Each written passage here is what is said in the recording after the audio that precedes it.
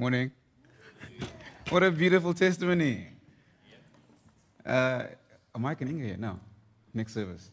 Fantastic. That was a very, very beautiful testimony. And if anything, it's a power of experiencing God's love. It begins to restore and shake and reshake and bring back color in our lives. But the beautiful thing is I'm speaking about love this morning. But essentially, I'm going to speak about this idea of real love. Because one of our values here at Olive Tree is love people. Now, I don't know about you, but it's very difficult to love people because people are people. It's very hard to love people, but I think there is a way that we can love people well. But I think that's going to take us experiencing something first. And I'm going to unpack what that is. But if you don't know who I am, my name is Sia. I'm very excited to share this morning.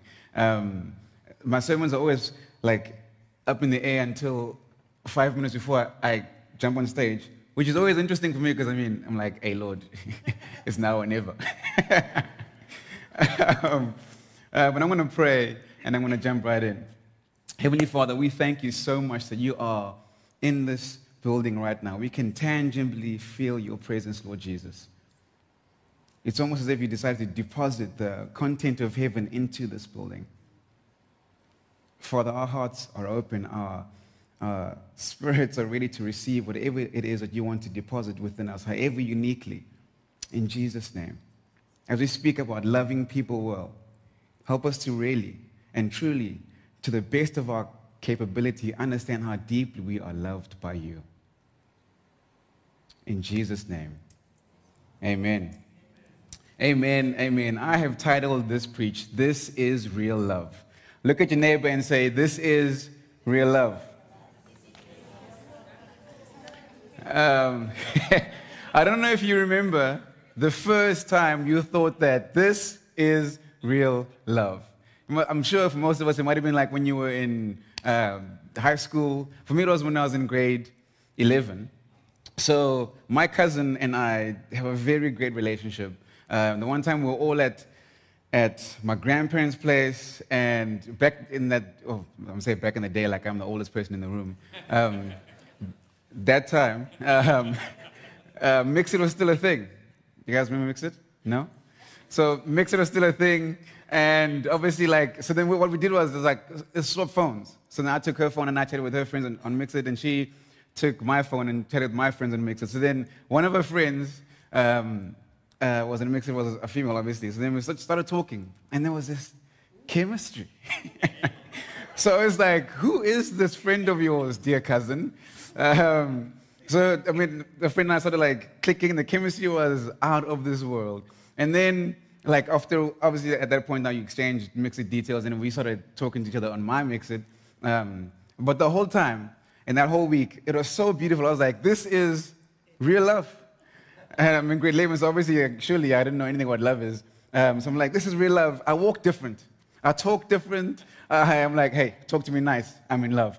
But I had this idea of this is real love.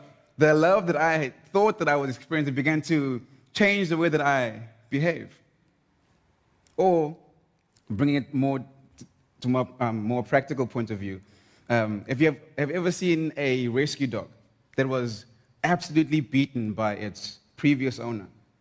That when an owner now who absolutely loves this dog brings it into their home, the dog has a very, very difficult time receiving that love for the longest time. It becomes fearful of people, becomes fearful of any interaction. It always stands afar. Funny enough, Ross's mom has a rescue dog, and whenever I get close, dog just shoots off. So they have a difficult time receiving love from anyone that they haven't allowed to love them. But as the owner persists, consistently is just there, I will love you. And just chooses to love that dog. I will love you. And just consistently there, love. Eventually the dog begins to understand what love is, I would imagine. And they think this is real love. Eventually the dog begins to warm up. The dog begins to open up. The tail begins to wag. It begins to get excited.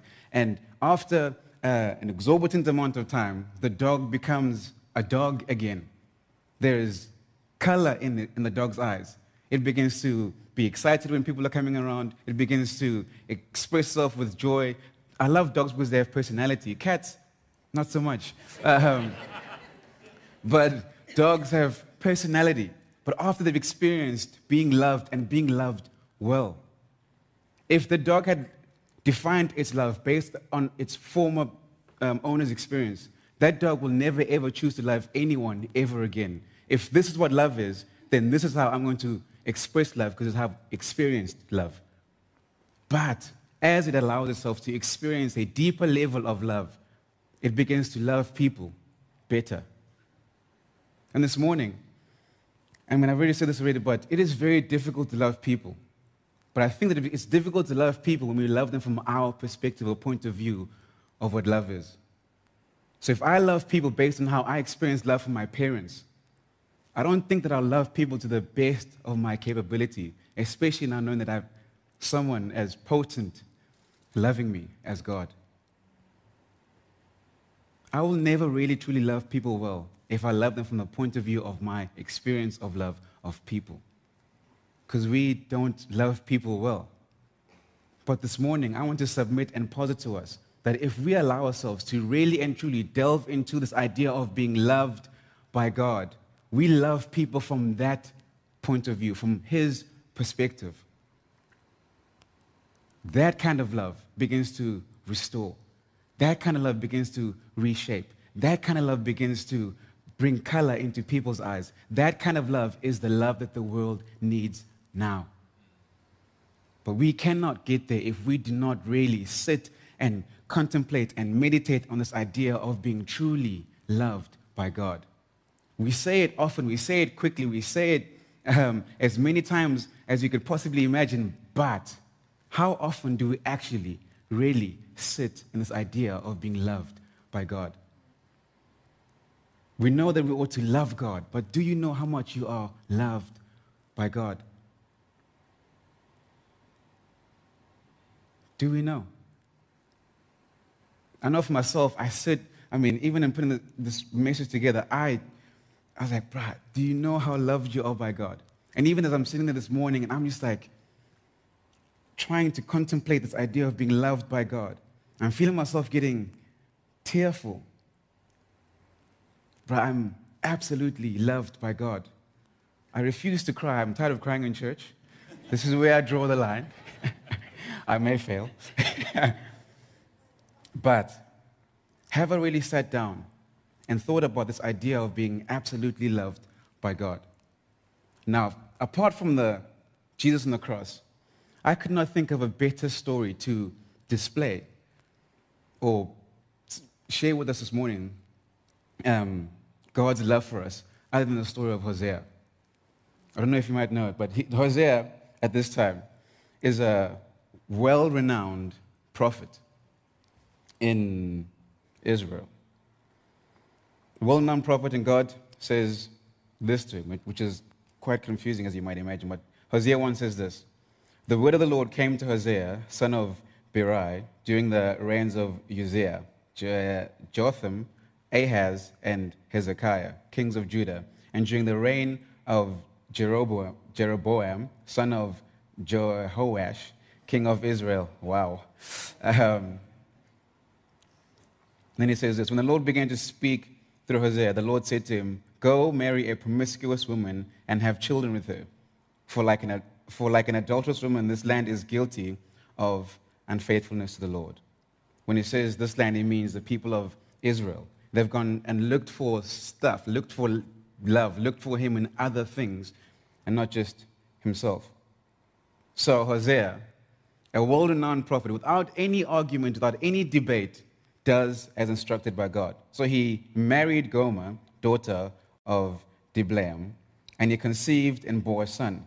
Then the Lord said to Hosea, "Call him Jezreel, because I will soon punish the house of Jehu for the massacre at Jezreel, and I'll put an end to the kingdom of Israel. In that day, I will break Israel's bow in the valley of Jezreel." Gomer conceived again and gave birth to a daughter.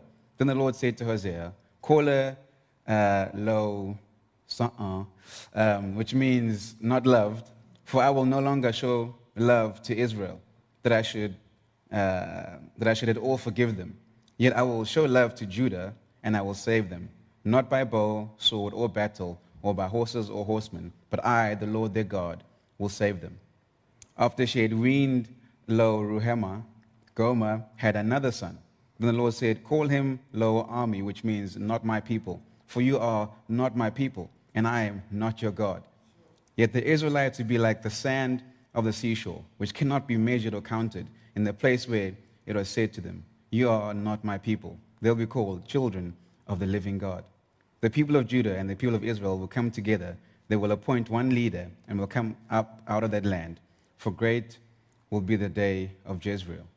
So essentially what God is saying here is that Israel has betrayed him, as they have ever since they get out of Egypt, they were freed from Egypt. They were supposed to devote their whole lives towards serving and living for God, but because of their mentality, they would always revert back to old thinking, old ways, revert back to other gods, whatever. And it got to a point now where God is like, enough is enough. Now, the beautiful thing about Hosea's story is that Hosea is a typological figure in the Bible, which means that his story has elements of the gospel within it. So he is a type of Jesus. Now, God wouldn't just say to Hosea, go marry a prostitute for no reason. Now, after this, God curses Israel and then also says that he's going to redeem and bless Israel. So you can imagine the emotions going through God's mind and heart at this point. Now, in this story, you might think to yourselves, oh my gosh, I am Hosea. Lord, use me. Tell me where to go, and I'll go do it. But in actual fact, you and I are Israel. Before you and I had entered into a covenant with God, we had gone and done our own things in the same way that Israel had done their own things, served other gods, lived their own way, not submitted to the power and the will of God, not living under the potency of his love. So God, in his anger, frustration, whatever, he says, go and do this thing, but there's a very, very beautiful reason. Now we can see this thing from Hosea's point of view, but what about Gomer's point of view? Imagine this person comes up to you, you're a prostitute, and someone says to you, I want to marry you. You've lived your own life, your own way, and someone says, no, I want to bring you into a covenant relationship. Despite anything that you've done, I want to love you. You and I have an encounter, an experience of God, lived our lives our own way, doing our own thing, and God says, I want to love you. Despite all the stuff that you may have done prior to meeting me, I want to love you. I just want to love you. Okay, but why? Why me? Of all the people, why me? I couldn't think of anybody else to love but you. I want to love you.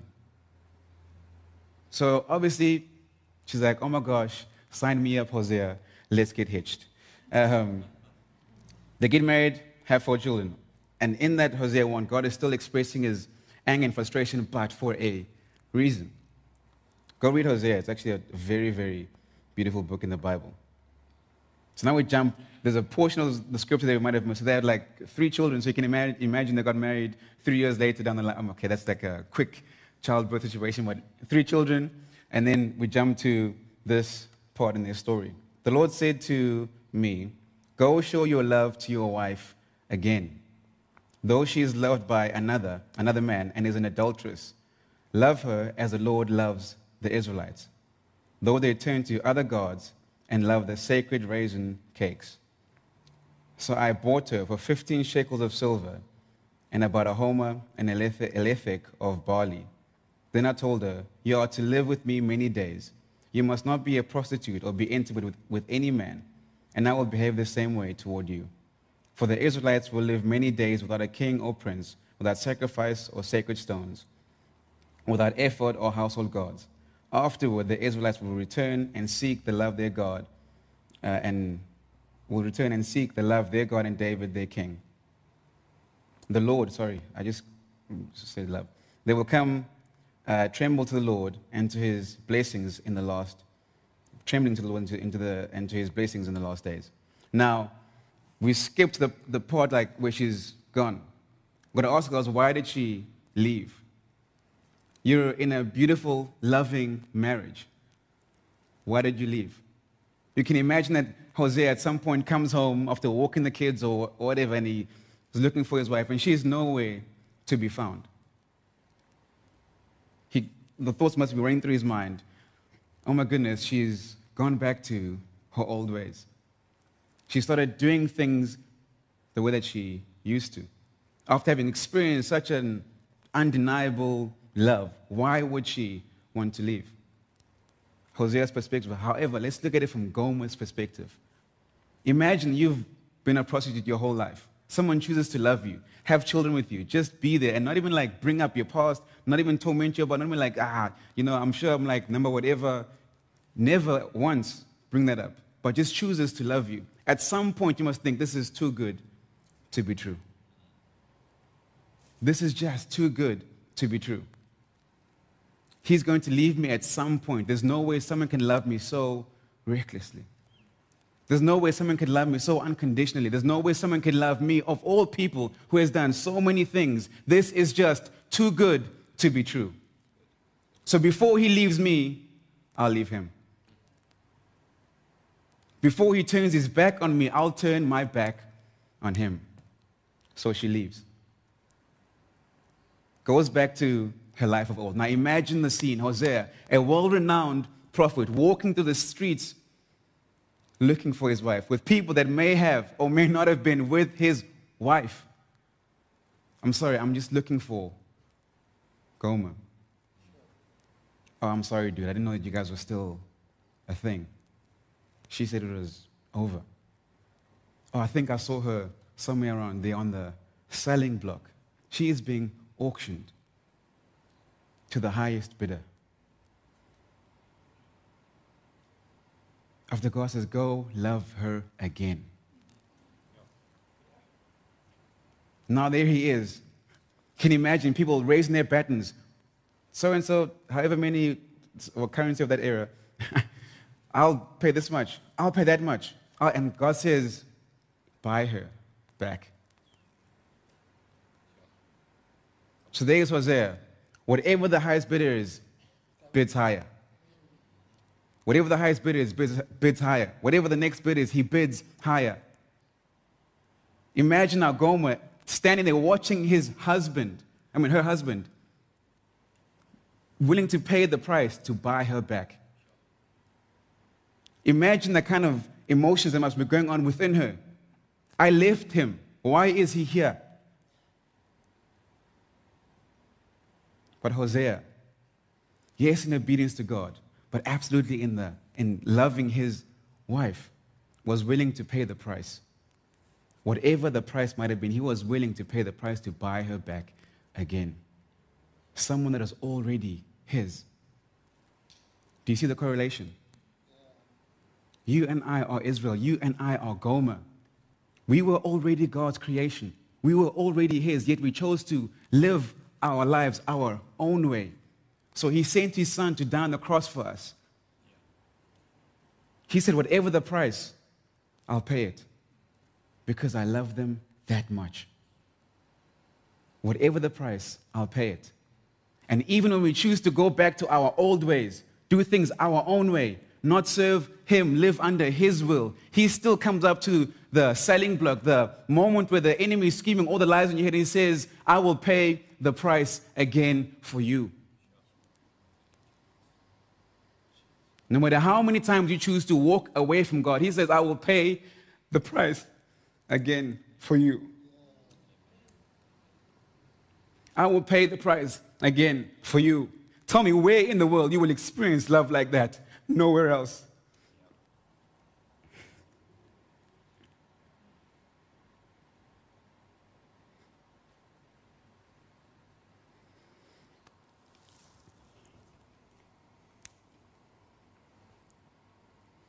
I don't want us to breeze past this thing of being absolutely loved by God. Because here's what he's saying. Whatever the price, I'll pay it. You're now on the selling block. The enemy screaming, you are not worthy. How can God love someone like you when you did that thing? You are like this. Have you seen yourself recently? But God is standing there. And as much as the enemy might scream and yell, and he's saying to you, I will love you still. I will love you still.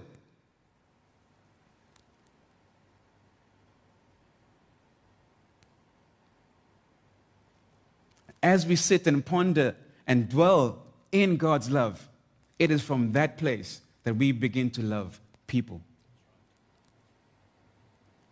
But we will never truly love them well if we don't understand how deeply we are loved by our Father.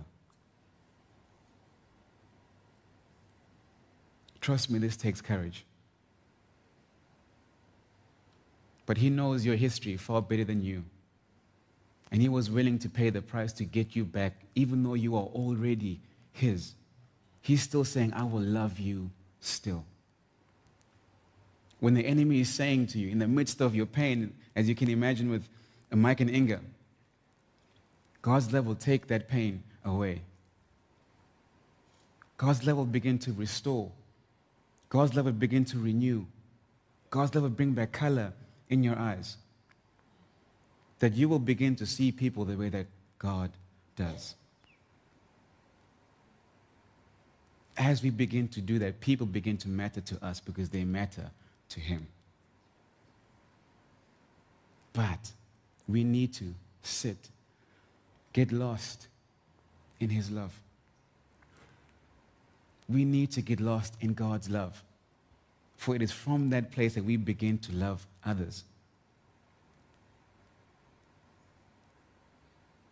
And as we continue to immerse ourselves in His love, the well will never run dry to love people. The well will never run dry. And trust me, stories of pain and brokenness aren't too far to find. Just look down on your row.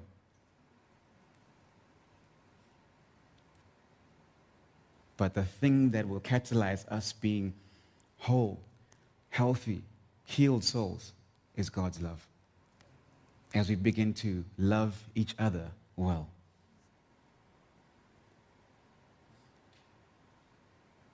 The world needs the church now more than ever.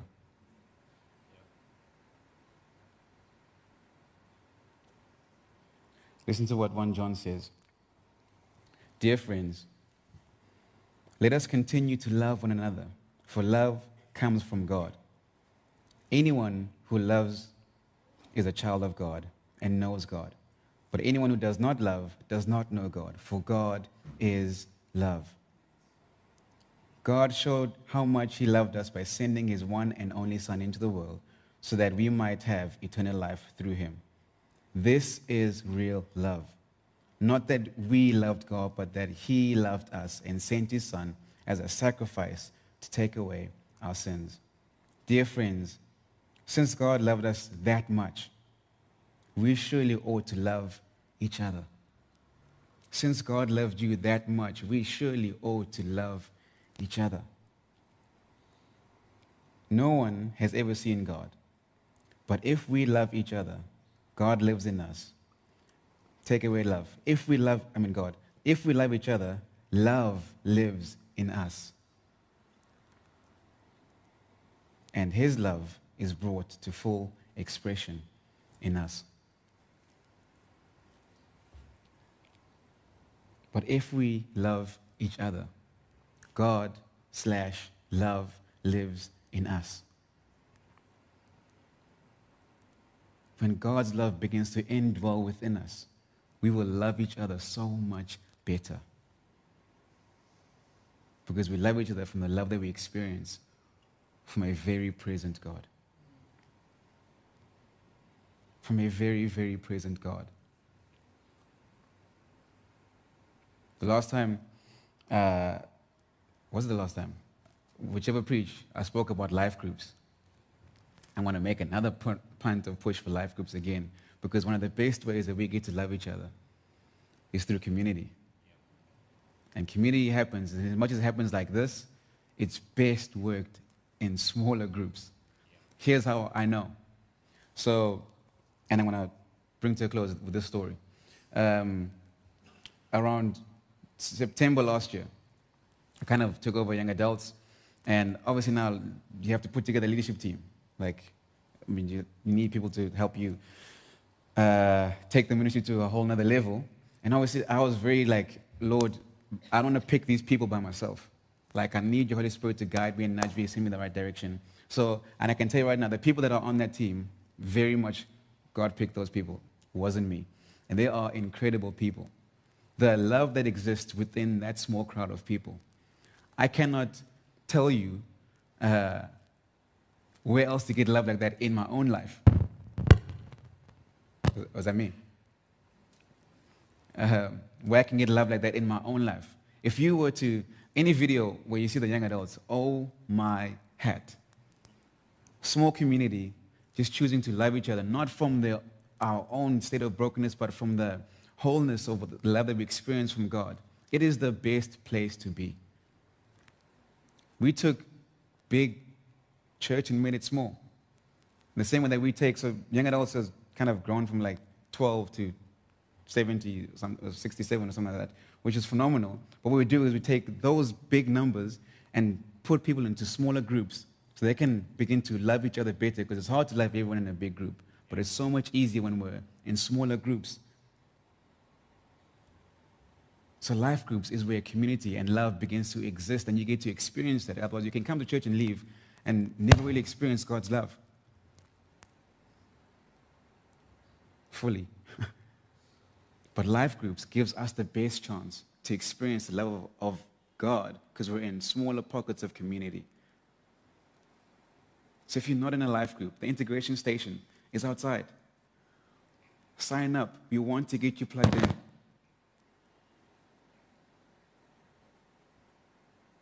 But here's my ask for this week. There's a song by Elevation that they released last week Friday. I think it's called The One You Love. Do me a favor, go listen to that song the whole week. No other worship song, just that one. The whole week. Listen to the lyrics intently. And tell me if you don't feel loved by God by the end of the first listening of that song. And then once you feel loved, listen to it again. Just have that song on repeat. You will be in tears, guaranteed. Estelle, especially. But church, friends, we will love people best when we love them from a point of view of being loved by God. That's the best kind of love. Heavenly Father, we thank you so much that you are our Hosea.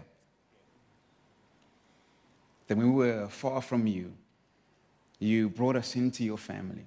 Even when we stray from you, even when we do things outside of your will, you still are there to love us.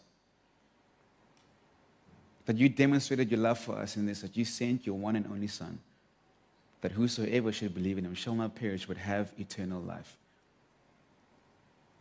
That as we immerse ourselves in your love, we begin to love people at our best, because we love them from the love that we get from you. And as we do that, we begin to see life in color. Help us this week to immerse ourselves in your love. In Jesus' name. And all God's people said, Amen. We will see you outside. Tea and coffee. Prayer team is up front. Love you.